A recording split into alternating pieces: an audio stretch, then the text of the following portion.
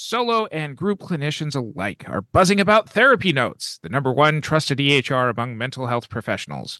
With live customer support 24 hours a day, 7 days a week, and an extensive feature library, Therapy Notes is sure to streamline your workflow, giving you time to care more and worry less. Try them for 2 months free using promo code MODERN today.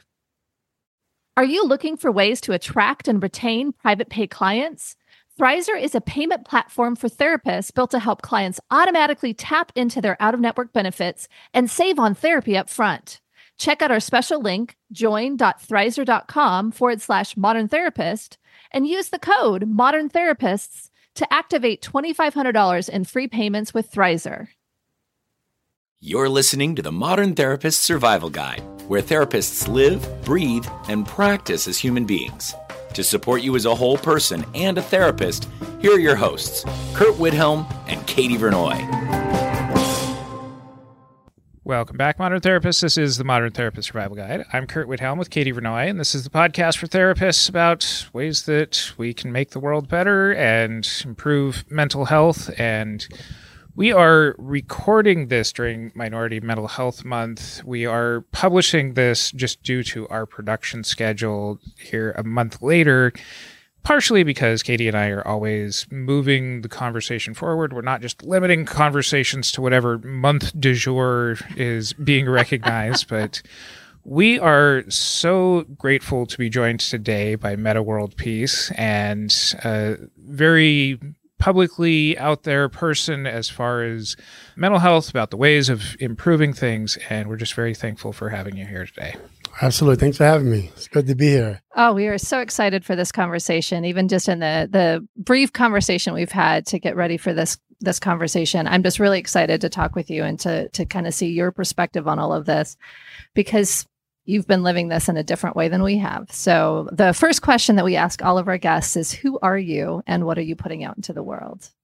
Well, I think like for the most part, I'm a father, a husband, and I would say a philanthropist, entrepreneur, putting out in the world to be your best self, reach for the stars. Being a philanthropist and entrepreneur, it has a lot of tie-in. So you're obviously trying to make a difference. So I would say I'm trying to put out there to people to be the best version of you and reach for the stars. That's kind of how I'm living my life right now. Most of us are probably going to know you from also your basketball career. And just having been a fan myself and having seen you at various points throughout your career, I remember after, NBA finals, you getting out and being, grabbed off by the sideline and thanking your therapist afterwards for helping put you into a great position. You've always very publicly spoken about just kind of where you're at. And I know that wasn't the start of your story. So for our listeners, maybe to help frame them a little bit, can you share a little bit about what your story has been as it pertains to mental health? Yeah, I think growing up in Queensbridge Project, we live in the biggest federal housing projects. And actually back when they built Queensbridge, it was actually a lot of, Americans, white Americans that was in our neighborhood back in Queensbridge, Long Island City, Queens. Then in the 20s, 30s, it changed and it became integrated. Then in about the 50s, it was being more dominant about just blacks in the neighborhood. Throughout the 50s, 60s, 70s, 80s, and it became a lot of Latinos started to come into the neighborhood. So the landscape changed. Now it's being gentrified. Now it's being more mixed in. So, but in between that time, especially in the 80s when the crack epidemic hit the city, the country, really, it changed a lot. We used to have a lot of the federal housing project was a project to uplift people, give people a start, but then it kind of changed. So there was like a lot of things going on in the neighborhood. This is years and years and years of just struggling in our neighborhood. So then you get a lot of people in our neighborhood that's like going through different things. So that was like the main thing, and that caused mental health. From the crack epidemic really caused a lot of stress on families, separating, the moms and the dads, And then, then getting arrested for weed and different things like that now is made legal. And as we know, the same people that made the laws to arrest people that was selling marijuana or smoking are the same people that's making the laws to be able to sell marijuana publicly right now, which is like really amazing. And the same people that's making money off marijuana because they're able to see what's going to happen in the future. So they're able to give this information back to people who understands business that's sitting in these meetings, and they understand, okay, they're about to release these licenses. They're about to make these acceptable or whatever. But the ones that's suffering are the ones that's in jail, which is people that's like my friends, right? That's still suffering. And if you get arrested for marijuana, right? Let's say you're 12 years old and you get put in a group home. If you miss out on 2 weeks of school, when you get back, your teacher is going to say, okay, you got to catch up. If you can't catch up, you're going to fail. You get left back. Yeah. Right. Then when you get left back, you become uneducated. Then you're more likely to commit a crime. Right. And then you're talking about,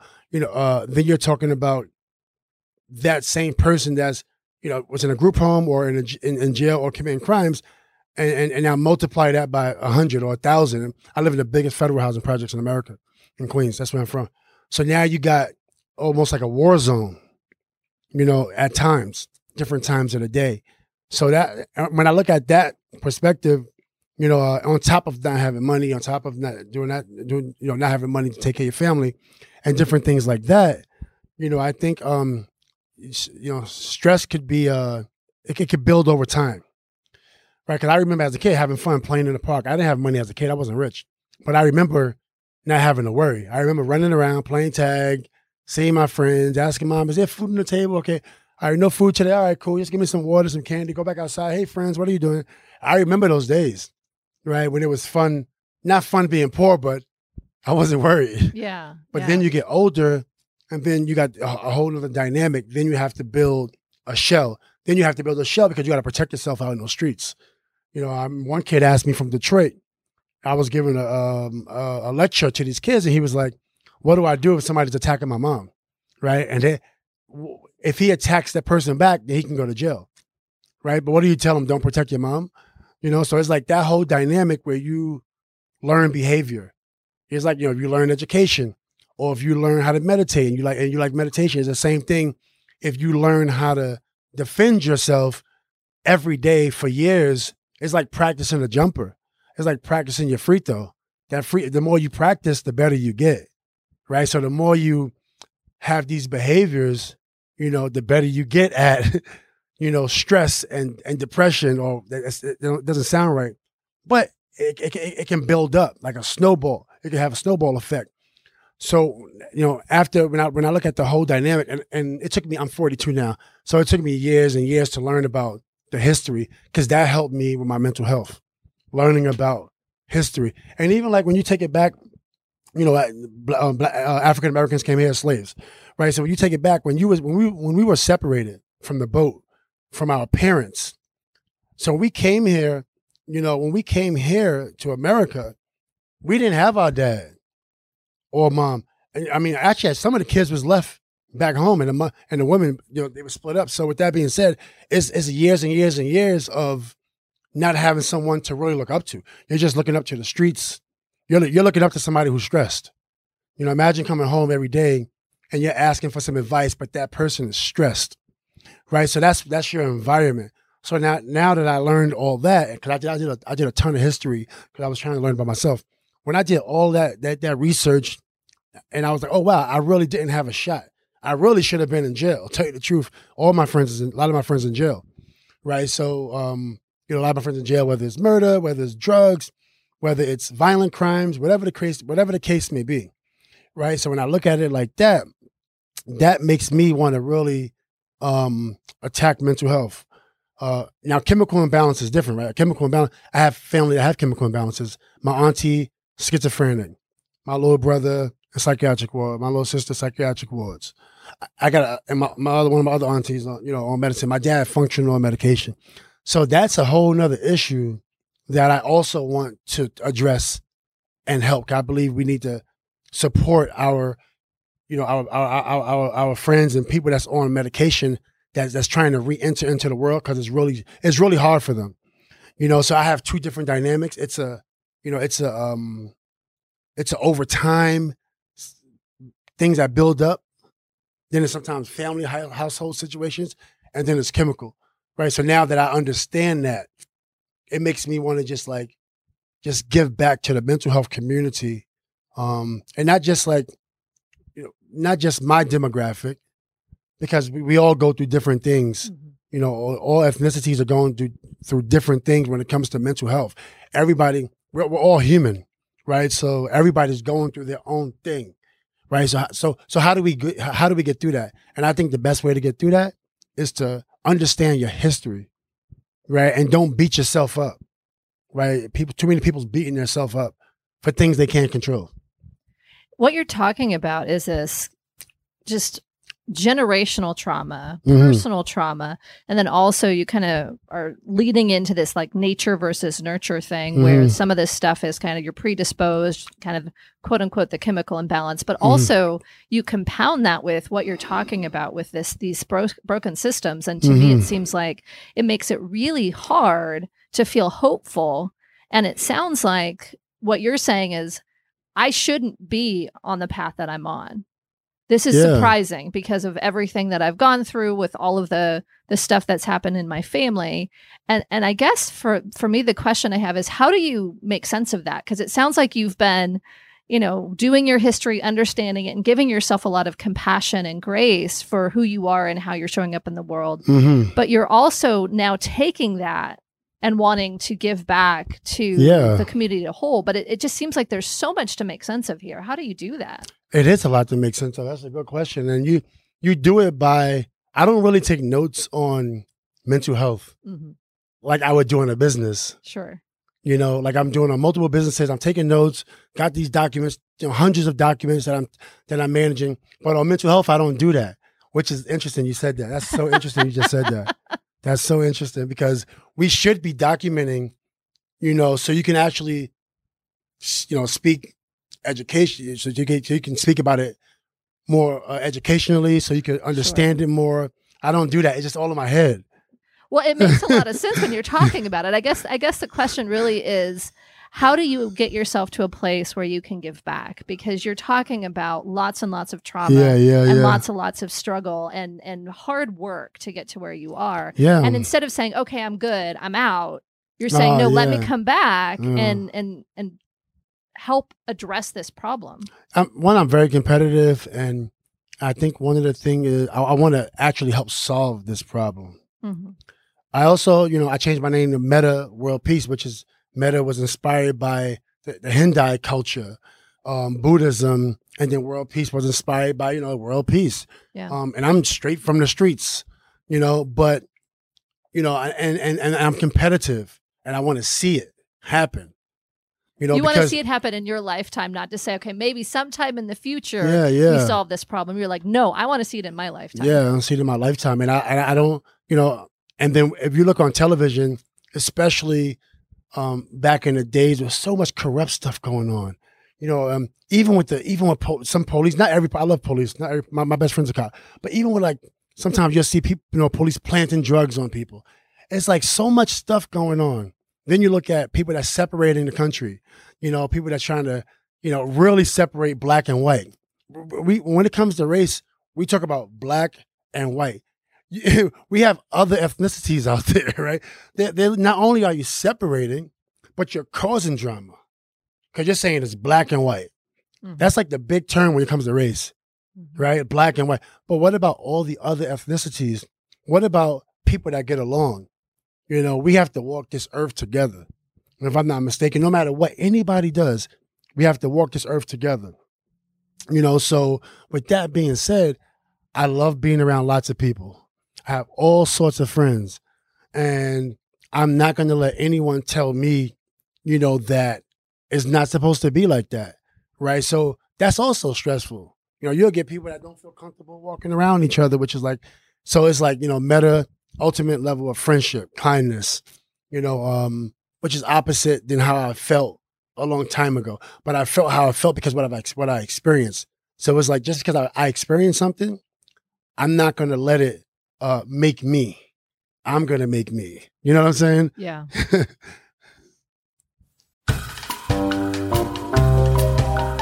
Therapy Notes not only combines billing, scheduling, and notes into one easy-to-use software, they now also offer group telehealth, up to 15 clients in a group session at a time, and secure messaging features. And with their 24/7 customer service, they're ready to assist you no matter where your practice takes you. Therapy Notes allows you to do it all. Whether you're a solo clinician or part of a group practice, you'll have all the tools for success at your fingertips with Therapy Notes. Learn more at therapynotes.com and use promo code MODERN for 2 months free. For the time period that you were describing growing up, what was it like to first start to acknowledge some of the things that you were identifying, the systemic things, the historical things, the chemical imbalance things? This has largely been something that a lot of America hasn't embraced until really the last couple of years. But I'm guessing that, you know, in your neighborhood, that this was maybe not something that was talked about a whole lot. It was not. It was not. It was really, it's a struggle in our neighborhoods, and I'm pretty fearless when it comes to like my neighborhood and many different things. I remember my first album cover. It said on my album cover, it said "No guns allowed." You know, I wanted to take on everybody. You know, no drugs and no guns allowed in my neighborhood. You know, and I wanted to really do it and say you have to go through me. You know, in order to come into my neighborhood, because I've experienced so many things. You know, playing basketball, then you got to duck under the bench, people shooting. Sometimes you got to go to the game with guns in your bag, you know, and different things like that to make sure everything's cool. And that's just not life. Life is tag. Life is freeze tag.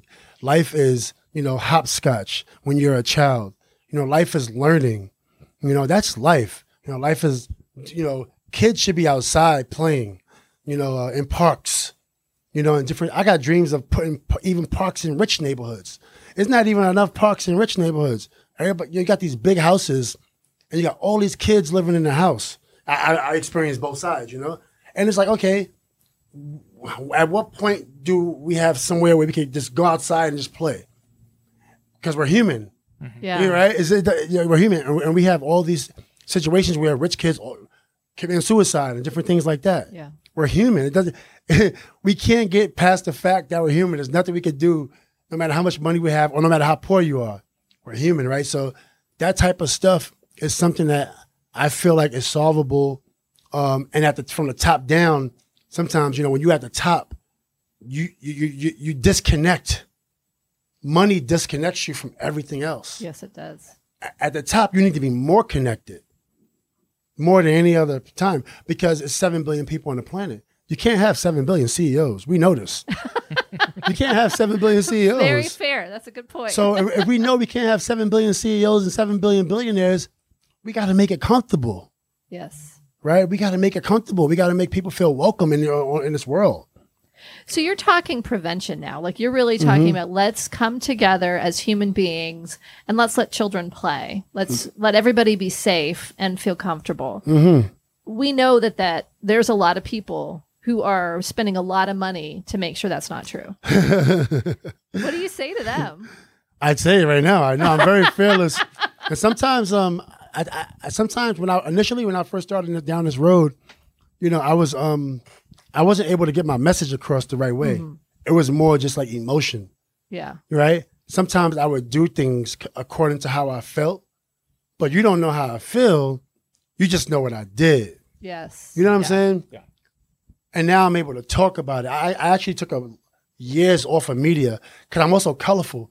I'm also, you know, in the games, and I like to do fun stuff. Like I might, you know, say something weird on television just because I want to have fun, you know, and stuff like that. And then I'm also very emotional when I play and a very passionate player, right? So, you know, so I wasn't able to really communicate all the time how I feel. And a lot of people's like that versus now I'm able to communicate how I feel. So I do believe, I sit by myself a lot because I'm just into different things like tech. I was an architect major, math, two different dynamics, you know, from being in the streets to wanting to major in architecture. not many people want to major in architecture or look at code. So I'm often home just by myself, right? So in order to keep that confidence going and not to get down, I need to feed myself with confidence. Sure. Sometimes. So I do believe I have some of the best solutions. I do believe I have some of the best solutions. I could be wrong. I want to hear these solutions. That sounds amazing. Yeah, I could be wrong, but I do believe I have the best solutions. But it's true. Look at what I did when I said I want to thank my psychiatrist on national television when I won a championship. Mm-hmm. It's stuff like that I think about because not everyone could afford $150 an hour for mental health services. Sure. And I've been thinking about this for a long time. You know, I'm like, how can I get marriage counseling, anger management counseling, and parenting and whatever else and feel better about myself, but someone else can't. Yeah. Right? So I'm always thinking about how can we help a mass group of people, you know, address issues and not feel like they have to hold it in. And I think it worked because when I did that, therapists was calling me. I didn't expect this, by the way. I did it for people. Yeah. I did not expect therapists to call me, Instagram, LinkedIn, see me on the street. Thank you so much. My clients, they're way more open. I got more clients now. Oh, thank you. And then my own personal therapist, she didn't know I was going to say her name. But I wanted to thank her, you know? Yeah. And it's so interesting. This is 2010. I didn't even know she was a psychologist. I called her a psychiatrist. I went on national TV. I said, I want to thank my psychiatrist. And she called me the next day, Metta, thank you for the compliment, but I'm your psychologist. I'm not your psychiatrist. I said, oh, wow, okay. Okay, well, let's figure out the difference there. I saw you also talk, and this was, I don't know, 5 or 6 years ago at the SAMHSA Voice Awards. Yes. And I know that even within the professional athlete community, Shamika Holtzclaw was also speaking there. And grew up pretty much in the same neighborhood and pointed to you even just as kind of a spotlight for her as, you know, somebody else to just kind of give that courage to. As you've had all of these kinds of moments throughout, you know, your career, and especially post-playing, how have you seen the responses to your messages about mental health really kind of change? It's great. I'm so happy because if people know, people will call me crazy. People will call me crazy and they will call me a thug, right? One, if you think I'm crazy, well, you might be right. Because, you know, you might be right. If you see what I've been through, I'm not saying nobody else has been through it, but if you see what I've been through, you know, you might be right. You know, from the whole, you know, from the parent situation. So I'm not gonna even go deep into it.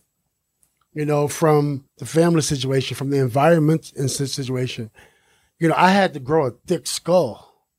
You know, it's not comfortable coming home and your friends are getting shot up in the hospital, and happening multiple times. And I'm the connector where I live at, so I know everybody, right? And I'm cool with everybody. I bring people together, you know, versus separate. No matter how hard it hurts, you know, and I have that responsibility, and sometimes it's big on my shoulders. You know, I'm trying to keep people from killing each other sometimes. You know, it's a whole different dynamic that people don't really understand. And then a thug, okay, you might be right. You might be right. You know, all my friends, thugs, and not all of them, but a lot of majority. You know, playing, you know, basketball playing thugs. It doesn't mean any bad person. One of my friends' mom was on drugs. A lot of my friends' parents was on drugs. Not a lot. I would say 30%, you know, which is very tough to deal with. You know, it's a different dynamic and it's a whole different dynamic. So I got a different perspective on life. You know, I don't like to judge people. No one. I don't like to judge people. If I see somebody have an issue, immediately I'm like, what has that person been through when they were younger? The worst case scenario, because I can't expect people to not judge me if I'm judging someone. So I'm always like trying to figure out like the backstory on people, because I believe everybody deserves a shot to be happy.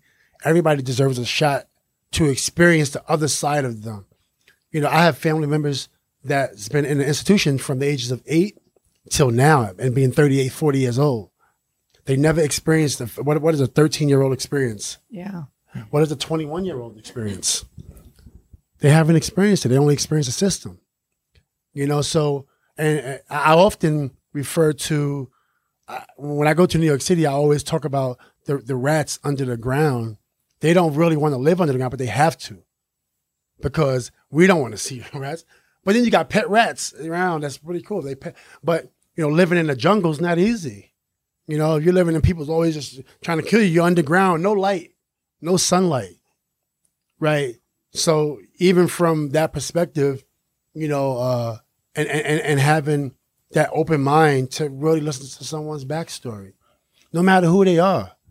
You know, even the guy who threw the cup of beer at me in Detroit and pretty much derailed my career with me. You know, I reached out to him and we're cool. I wanted to know his backstory, even though I lost, you know, millions of dollars. But that wasn't important. You know, what's important was the backstory. Like, why did you do that? You know? Mm-hmm. And who are you? Then I found out more about him. I'm like, oh, wow. I could see why he would do something like that, even though he was an a-hole. But I could see why he would do something like that.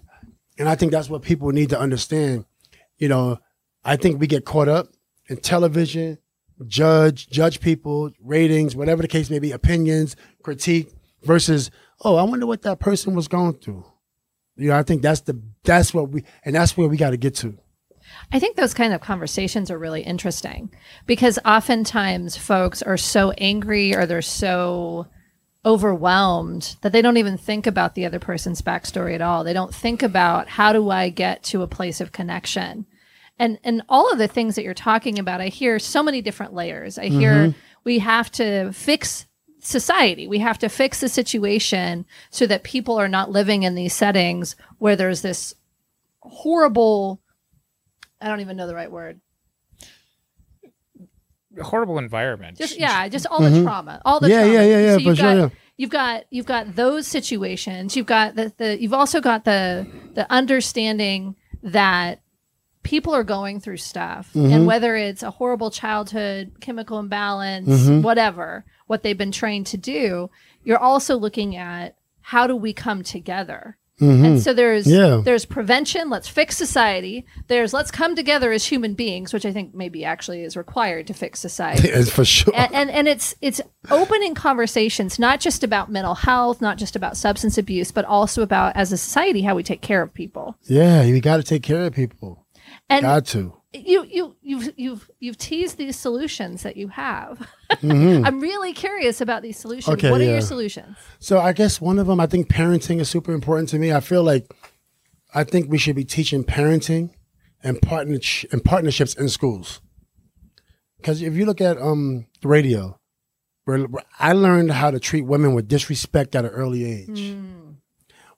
If you look at my neighborhood in Queensbridge, a bunch of rappers, the most rappers in one neighborhood in the world. And we have the best in Nas, Nasty Nas. He has the best artist in the world. So we have, which is incredible. And when you look at it, when you listen, and now he's a realist rapper, right? But I'm saying, when you look at some of the other music that's being played, when I started to make music and I was in the NBA and I was trying to get stuff off my chest, just naturally I was disrespecting women. Not like saying, not that I didn't like women, just the words that was coming out of my mouth. Sure. Was not, So I'm like, if we can learn that at a young age. And I remember when my son first started singing rap, he was 12 years old. And I was like, oh no, at least wait till you're 15, not at 12. Give me a few more years before I have to have all these conversations with you. Yeah. I mean, I get the rap and I get the emotion, but some of it's subconsciously you're learning. So it's like, why don't we teach parenting? Why don't we teach a kid that when you get older, one day you're going to get married and you're going to go through something one day. And when there's adversity, you don't run away. Right? Like, this is real lessons. Because when you run away, what happens when you run away? You have a baby, you run away, you divorce, your child is hurt. How many times is this happening in our world? Struggling. Every kid that experienced divorce is traumatized. Traumatized. Yep. We don't talk about that part enough. So it's like we have a big battle. It's a huge battle that is really, it's not hard to win, but we get distracted. We don't just keep fighting the battle. And we don't also agree on the solutions. Well, yeah. Well, the people that don't agree, we got to keep fighting the battle. Right? The people that don't agree with us, we got to keep fighting the battle. And then even parenting. Like, you got to give your kids, give your children time. One day you're going to be rich. When you become rich, you still need to give your kid time, because they don't care about the money, they care about the time. You know, so it's like stuff like that I think could really affect mental health tremendously if we teach the importance on parenting and partnerships in schools. And I know that this is not just something that you're out there talking about, but you were really involved in your kids' lives. Recently, I wasn't always like that. That's why I'm heavily involved now. I took off when I retired. People didn't understand. Hey, Metta, why don't you coach? Because when I had my first baby at 16, which I planned my baby too. So it wasn't an accident. I was 16 and me and my significant other, we wanted to have a baby. So we had a baby, but it was early. And every 2 years after that. So I was a teenager. I didn't even get to college yet. So I wanted to experience fun. And I did. Right. But then it became a habit. But I thought that when you make money, you just buy a house and you just like, you know, the wife is okay in the house. The kids is okay. You just go party. And I was young, you know, rightfully so. I was young. But it doesn't matter how young you are. That's not what they want. They want you. Yeah. They want you. Your wife she doesn't just only want money. She want you. You know, you gotta, and you gotta empower the wife. You know what I'm saying? You can't suppress the wife. Let the wife go. And I didn't know that. It was things I didn't know. That's what I'm saying. I wish I would have known that stuff. And not that I taught myself, but I was like really trying to figure this out. Like, how can I become a better parent? And you know, I still struggle with certain things, but when I retired, I didn't want to do nothing else. I played for 18 years, pro. And I said, you know what? I'm staying home. I want to sit home, and that's it. And when I come home, my kids will see me, at least. So I did that over the last, well, actually for the last like maybe 10 years, trying to make up for time. You said that you kind of learned that. What changed? How did you figure out that they wanted you versus the money you could offer them or the stability, the house? You know, I think it was just actions. You know, you can see that your children are seeking attention, and you start to be like, hold on, I got to give more time to my kids. So that and then by that time you lost that other time. They know that we lost time. Sure. It's not going to just be, you know, roses right away, you know? So you got to try to figure out how to get that back. But how about prevent that? How about we prevent it and teach kids like, hey, when you have your baby, whether you're rich or whether you're working, same thing. Because say you're really rich and you're just really busy, right? You're traveling all over the world. What's the schedule for time for your children? Like, what program do you have? You know, that's not just going on trips and buying presents. Or if you're a 9-to-5 working person, you're busy too. You know, what schedule do you have, you know, with your children? And I think stuff like that, like if you don't know, you know, then you don't know. Well, and I think if you grow up in a situation where you don't have role models, you don't have examples, it's hard to know what a healthy lifestyle can look like. It can be hard to know what healthy relationships look like, what it means, what responsibility to your family can look like, what they actually value in you. I mean, I'm hearing so many things. Yeah. And that was one solution. Yeah, and that's only one solution. That's my favorite one, actually. But it seems to me that you're very comfortable telling your own story with a lot of humility, to speaking to past mistakes or past knowledge you didn't have and how you come to that. And it seems like doing that in a very public way could be really hard. I mean, you talked about folks that called you crazy or a thug, but I think there's also this element of just being really vulnerable in public spaces. How do you take care of yourself when you're sharing all of this? I know. Because I see the mission. I see that you want to connect people. You want to make this something that we change and that we change in our lifetimes. But it's also a lot of work on a day-to-day basis to be so out there and be so vulnerable with your own story. So true. So true. It's taxing on the brain. It's really taxing because I really am making a difference. And like the other athletes and celebrities and philanthropists, they're making a difference also. Sure. I think I was early. Yes. You know, in terms of being vulnerable. Dennis Rodman was before me. I don't think anybody listened to him early though. I don't think we were ready. Yeah, I don't think people was ready. He was telling us his story on Oprah, and I don't think people was ready to be vulnerable with him and cry with him. He cried.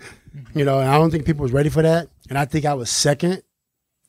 It's not easy because sometimes people don't listen. I'll see, like, for example, there's a lot of different scenarios I have, but I'll do something and I'll see it being programmed on television. And I was also trying to get my program on television. But because I have this other image, you know, they don't want to put me as an executive producer of something powerful. You know, I turned down a lot of opportunities because people always, you know, I'm a colorful. I love comedy. I like to do silly stuff. It's just fun to me, honestly. But then people want to put me on television to do something silly. But when I want to do something meaningful, they don't want to do that programming. Yeah. And they don't want me to be in a position to tell them how it should be. You know, as a producer, I'm a producer of. So I tell my story on social media. I'll tell my story on news outlets. You know, so this is like an ongoing program, and I use traditional media to tell the story for me. You know, and lately I've been just turning down opportunities because everybody's saying, "Hey, do this. Wear a funny hat." Oh no! I'm like, no, I want to do a program, and help me build it. Because if I say I want to do a mental health program on a big network, okay, I'm not a producer. I'm a defender. I play defense. Right? You figure it out. I play defense and I'm making an impact. So, and I want to do something on big, you know, and I feel like everybody had their shot. And I feel like, you know, so from that perspective, that's why I'm so vulnerable, honestly, because I don't know how else I'm going to get it out to the world. You're putting it all on the line. Sometimes it's too much, you know, sometimes I'm too vulnerable and it hurt me a lot because I'm telling people where I'm from. I tell people how I live. And sometimes, like, you know, corporations don't want to hear that on television, commercials, different things like that. And I always wanted to be that guy. I always wanted to be that loving guy. Like I always say, like Tim Duncan. I love Tim Duncan, but he's just like, he's such a good guy. He's such a professional guy. I always wanted to be that guy. I made it to the pros, and I also wanted to do that also. But where I'm from, I wanted to stay relatable. And I felt like I was never going to be able to relate if I only portrayed that image. So that's why I was very vulnerable, and people actually got a chance to see who I was, which was a caring person. And you know, when they locked up 57 people from Queensbridge on Newsday in New York City, everybody in New York know where I'm from. Mm-hmm. You know, they all know where I'm from. They all know I'm entrenched in that community. But that should not deter someone from doing stuff with me. You know, it should actually encourage them to do more stuff with me. But from that perspective, I just feel like, you know what? I'll just be vulnerable. I want people to know my story because right now it's some kid going through that. White, black, Asian, doesn't matter. It's some kid going through exactly what I've been through. That is not being heard. Our audience being mostly therapists, with all of your publicity, all the projects that you're doing, what is it that you wish that therapists knew better or understood to help kind of further along a lot of the things that you're trying to do here? I'm a big fan of therapists. We need more therapists. We need more social workers. We need to pay them more. Honestly, we definitely agree with you on that one. We do. We do. We need to pay our therapists more. We need more programming around there. We need our officers should be taking therapy lessons. Our firemen, our doctors, and they should be paid more, or paid to do a class, because you're going to come in contact with people. And then our officers, let's talk about our officers and our firemen. And I'm not biased towards any party. I'm me. Mm-hmm. I'm not biased towards anything. But let's just look at it from a different perspective now. They have families also. Yes. But they're here to serve the public. They're literally getting out their bed to serve the public. Some of them don't, but the majority of them do. There's good and bad everywhere. It's more good than bad, honestly. But from that perspective, they should have free therapy, right? They should also have some type of social worker license where you can communicate with people, right? You're walking amongst people that you don't even know. I can walk down the street right now, and I literally could blend in with anybody or talk to anybody. I've been doing this for a long time, and I feel like that's super important. And we also need to have more. We need to have more funding for therapy. We need to have more funding so people can get into this field, and different things like that. And I think from a therapist perspective, I feel like therapists are doing great. I mean, they got into this job for a reason. What else? I don't know what else to tell them, but keep doing amazing stuff. I mean, I had one therapist that it turned into a fan session. Oh no! Only one time though. Oh no! It never happened a lot, but one therapist is just like, it was just so funny. But but the majority of my therapists, I have a lot of them. I had a lot of them, over 30 over my life.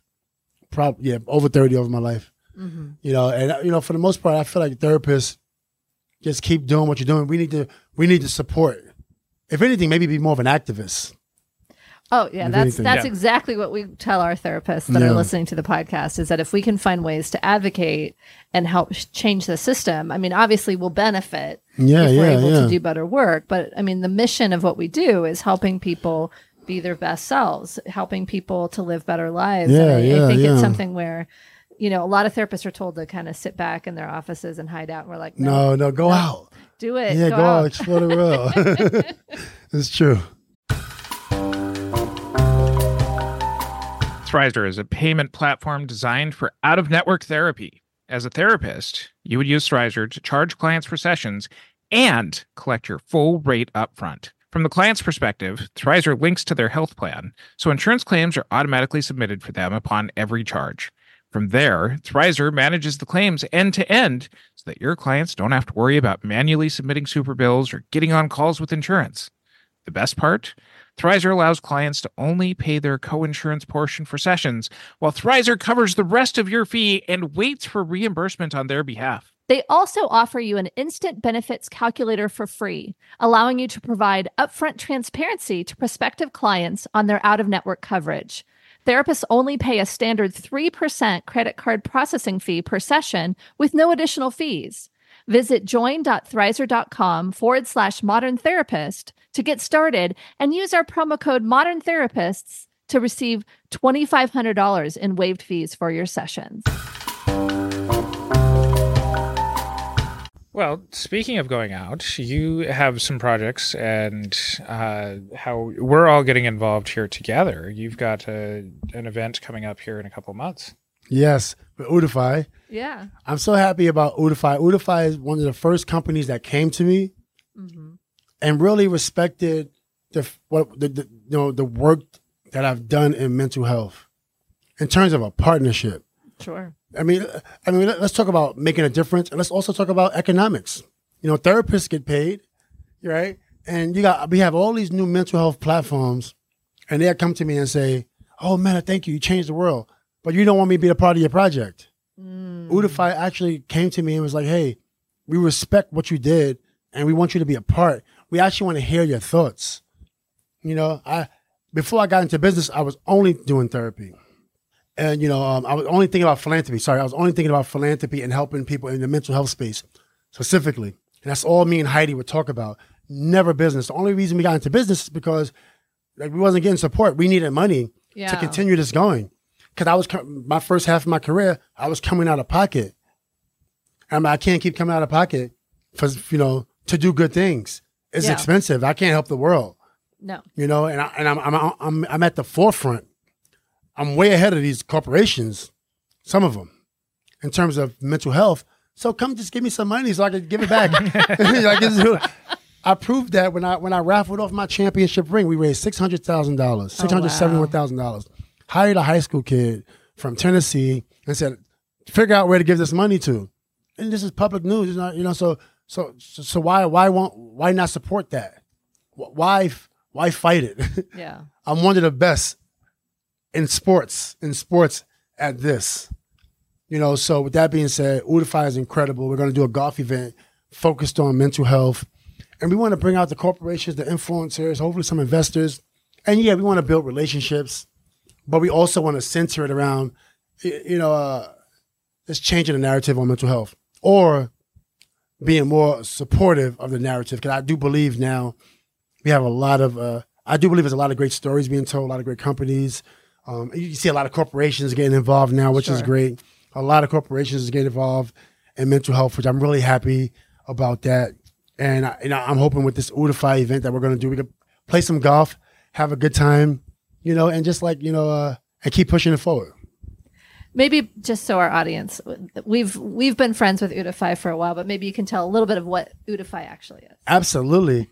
So Udify is a platform that finds different services for people that need help. Everybody's different, right? So some people might need medication. Some people might need therapy. Some people might need a different form of therapy, because everybody's so different. And Udify provides, layers of different options, which I like because I don't want to pigeonhole anyone.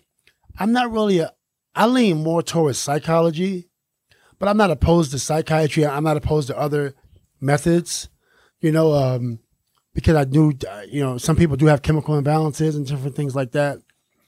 So with that being said, I think Udify is a platform that gives you options, and that makes me really happy. Yeah. Well, and they're also kind of in the tech space, and you said that's something that you're really interested in. What got you? How'd you get interested in tech? Tech is great. I think my first major, I remember when I was going to college. Actually, take it back. When I was in high school, I wasn't always a great student, but I really loved school. But I just couldn't pass my classes. And that's because I didn't get the proper teaching as a kid. And I was really stressed as a kid. Of course. Because I was going through so much. When I got older, I got into math, and my junior high school math teacher, he was very strict. No matter how much stress I came into class with, I was 13, he would always keep it at math. He would always bring it back to math. Focus on your tests. And I remember it was a older white gentleman, heavyset white gentleman. We had no relationship, but we had a math relationship, and it changed my life. It made me feel like I could do something. Yeah. So and I thrived at it. I wasn't good at comprehension, so reading I was really bad at comprehension. I passed the SATs because of math.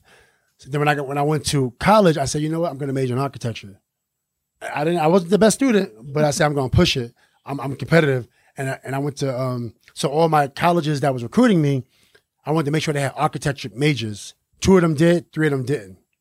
So the Notre Dame and Miami, I could have went to either one, which is an honor. I'm still honored to this day that I was able to visit Notre Dame, and they knew I wanted to be an architect, and I needed help because I couldn't just go into it hot and just be good student. So then I went to the MBA. Years passed, retired, and I didn't know what I wanted to do. And I knew I wanted to be home. So I said, I'm either rap full time, I'm gonna either be a coach full time, I'm gonna get my Series 7, or I'm gonna do digital marketing. So I did rap for a while. I didn't want to be traveling and out late nights and being in the clubs and being with my children again, so I scratched that. Then coaching, the same thing. I didn't want to be away from my children a lot. I wanted to be home, so I had to scratch coaching. And then I studied for my Series 7. It was really difficult, so I wasn't prepared to go through it. So I just scratched that. And then digital marketing, I went back to UCLA for for social media, digital marketing. I did some coding classes. I went to Vancouver for a 2-week Google Analytics course. I went to Concordia Irvine on Saturdays for business analytics, and I wanted to see if I had the endurance. When I figured out I had the endurance and I loved it, And I knew I wasn't great when I started. This is like 2015 or something like that, 16. But I said, you know what? I still want to do it. And then it led to 7 years later. You know, I still have the endurance. I do get tired, but I have the endurance. And now that led me to focusing on tech companies. You know, so I'm like, if anybody's in tech, I work AWS, GitHub, Apple developer, Firebase, Google Analytics, Klaviyo, Airtable, literally all the tech platforms. Nice. Managing dev shops, and building other people's companies. You know, I have quite a lot of female companies that I launched in the healthcare space. That, you know, these females have opportunities to make tons of money if their company sells. But I didn't start that way. Honestly, yeah. I was very like green, and my first pitch deck was actually a piece of paper. I didn't know what I was doing. I went into a big VC and I said, hey, this is what I'm doing, and this is my pitch. So, you know, that's what, and then now it led me to being here, you know, with Udify and other tech companies. Yeah, and you make it sound like, and so the last 10 years I've been sitting at home with my kids. And no, you've not been sitting. I haven't been sitting, it's true. I haven't been sitting. I've been working. You've been working, but it sounds like everything that you do has been very tied to really giving back, yes. giving opportunities, and really... And leading by example. And leading by example. Yeah. I try to embed philanthropy, because I was doing so much philanthropy, and I told my partner, Heidi, I said, Heidi, we're doing so much philanthropy, we're not making any revenue. Because all we want to do is philanthropy. So I was like, we got to figure this out. You know, so I said, and then, you know, years passed, we said, how about we embed philanthropy in everything we do? Oh, that's so smart. Where you can't break it. You can't break the code. Yeah. You know, so it's like, just give back and help people. If I can help someone, yeah, and they can do better, I mean, you know, job well done. It seems like there's kind of a special sauce that makes you you. And yet you also see how everyone should have an opportunity, have a chance. Not everybody can be a billionaire, not everybody can be a CEO. But I'm really curious if you could either tell all the youth today what you think, or go back in time and talk to your younger self. What do you think that kids in the situation that you grew up in, or even in other situations that are challenging, what do they need to know? For one, I would say, just because I grew up in the streets doesn't mean I had the biggest struggle. Mm-hmm. Right? I think everybody goes through their own thing. Yeah. You know, I think trying to do history on yourself, like, do you understand yourself? Some people say we don't understand. I don't know who I am. It's true. Yeah. You know, like, I really, it was a point in time I didn't know who I was. Like, I don't know. I just don't know. But that's why I had to do history and try, you know, especially, it's really hard for Black people or African Americans, because, you know, the history is like, a lot of history is erased. So it's hard to like really pinpoint where your history, which is really important. But if you attempt to learn about yourself and your history, I think that's really important, no matter what ethnicity you are. It's really important that you understand your history and you understand who you are. You understand your family history. You know, I remember when I was doing my marriage counseling, that's where I learned a lot. Because my marriage counselor was saying, okay, we're going to get your mom, we're going to get your dad, and we're going to do therapy sessions together. I did therapy sessions with my family. Never did that before. Mm. And I found out things I didn't know.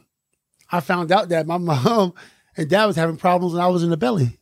Mm. And before I was in the belly. And then it made sense. You know, why I'm like this kid. They say Metta or Ron Artest is so passionate. He's such a tough kid. Yeah, there's a reason why I'm so tough. I prefer not to be tough. Yeah. I prefer just to be talented. But I had to be tough.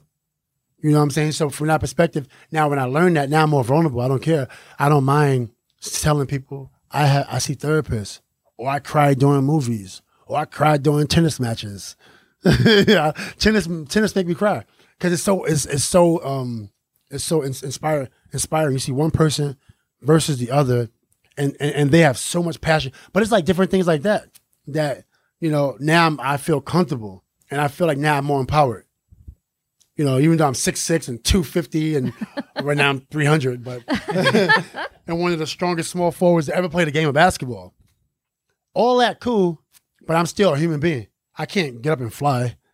You know, I can't get up and fly. I can hold you scoreless.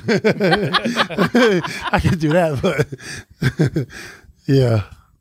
Well, we want to be very thankful and respectful for your time and give you an opportunity to let our audience know where they can follow you and all of the various projects that you're working on here. No, I really appreciate it. I mean, thank you so much because, I'm definitely appreciative of having an opportunity. But yeah, I think for the most part, I have a company called Our Test Management Group. I had this concept in 2009 before I retired, and I wanted to build a management company and embed philanthropy versus only focus on philanthropy. And this way I can generate revenue so I can continue to give back, so I can sustain what I want to do. So that was the goal. So we just decided to strictly focus on business. And sometimes I'll tell people I'm not doing philanthropy no more because they caught me at the tail end. I got burnt out. So now I have Artist Management Group, which we launch companies, we help incubate companies. We have a company called Easy Care Link, which is founded by a poor female lady from the Philippines, came here, became a nurse. She saw a problem that in hospitals there was a shortage of nurses. She's trying to solve it. Currently doing lots of money in revenue and building, and I'm really happy that I'm able to help her. I have another female founder is a company called Intrinsic, where we manage athletes, taxes, reconciliations, bill pay. We have big clients like Canelo Alvarez, who's one of the biggest boxers in the world. And I remember when she was like a junior accountant, and I helped her launch her company. So I'm really excited about that company. We have Udify, which I'm one of my portfolio companies. We have X1st X Sports, which is the company I'm really focused on, which is it's the only one I'm a CEO of. Okay. Everything else is I'm just help out. But so we got to hear about this company then. It's a basketball company, right? But we focus on we focus on competitive basketball experiences, and turning athletes, teams, and leagues into digital assets. That's cool. Yeah, so it's pretty cool, and our vision is to help athletes that was never able to get discovered before. Maybe you work at Starbucks, maybe you work at Walgreens because you have to, but you're you're a talented player. We want to give you an opportunity to still compete, female, male. Also, we want to give you an opportunity to learn how to coach, general manage teams, own teams. So our platform is like an Uber for basketball. We want to take it global. We also want to give opportunities for basketball players to travel. So even if you can't play basketball, maybe you want to be a coach. On our platform, you can learn. Maybe you're the best coach in Encino. Oh, maybe somebody from the NBA recognizes you, or maybe somebody from a local college recognizes you. Never would have had an opportunity before to coach or general manage an NBA team, or even own an NBA team, or even work in the front office. And this is the whole experience. When you talk about competitive basketball experiences, competition is not only players. Competition takes effort from everyone. Yeah. So that's something that that I'm really happy about. And once again, we're bringing people together. During COVID, we brought people together, and this is not a video game. This is actual in-person events, bringing people together around the world. That's amazing. We will include links to Metta's projects in our show notes. You can find those over at mtsgpodcast.com. Follow us on our social media. We'll continue to share the golf event that's being done with Udify, and we're at this point planning on being out there ourselves. Yes. Continuing to have this conversation, continuing to elevate all of the various stuff that continues to make our mental health system better. And until next time, I'm Kurt Whithelm with Katie Renoy and Metta World Peace. Thanks to our partner, Therapy Notes, the highest rated practice management solution for behavioral health. Don't forget, use promo code MODERN for 2 free months. Remember to check out Thrizer. They are passionate about making out-of-network therapy work for everyone. Clients save upfront on therapy while therapists earn their full rate. Get started in minutes on join.thrizer.com/modern therapist and use the promo code Modern Therapists and receive $2,500 in waived fees for your sessions. Thank you for listening to the Modern Therapist Survival Guide. Learn more about who we are and what we do at mtsgpodcast.com. You can also join us on Facebook and Twitter. And please don't forget to subscribe so you don't miss any of our episodes.